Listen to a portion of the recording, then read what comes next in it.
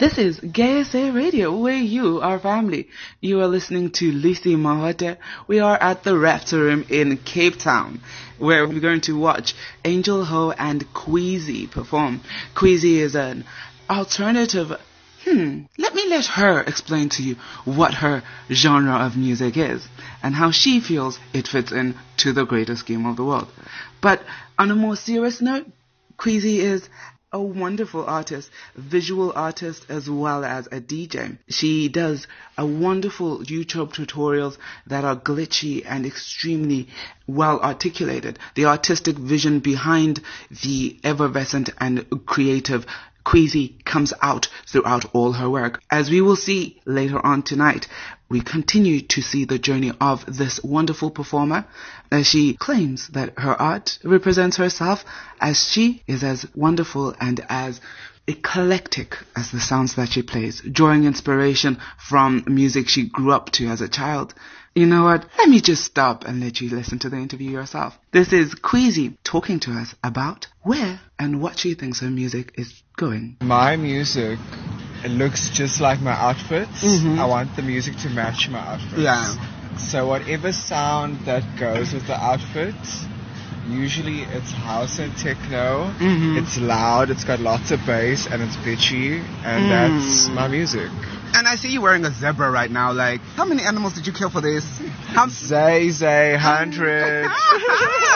Oh, honey, you look fierce. Your music was actually quoted as being raw and rough, and I've listened to some of your songs. They're a little textured and layered. Is that intentional, or is that something that you experiment with? Like my outfits is textured and layered. Yeah! So all of this is intentional, the roughness of the sound. So when I go out and perform, I sort of want to have a juxtaposition between my outfit. Most times I DJ in a femme persona Queesy, but that I play with many identities. But with that like soft like kind of look is like this harder sound, and like it kind of sounds like if I got into a Gangster Cutie's car and he passed me the aux cable, I'd be like, this is his music, I'ma play for him. Oh yeah. So be like, yeah, I'm here. Is this the influence from Kanye West and Lil Wayne that you? No. I mean, I've always loved hip hop, but that's separate from like the house music and the techno music that I'm inspired by. It's largely inspired by Port Elizabeth, my experience of growing up in East London, but going on holiday to Port Elizabeth and listening to the music there, and it was fucking incredible. And there were just booths always open. We went to like races, just wild shit. And then that's where all that music, I remembered it from memory, and then I started researching the songs, and then now I just try to sort of get that like same inspiration, like the similar sound, what it could sound like from memory, but just what new music of that sounds like. Okay, that's fantastic. Yeah. I have one personal question to ask you.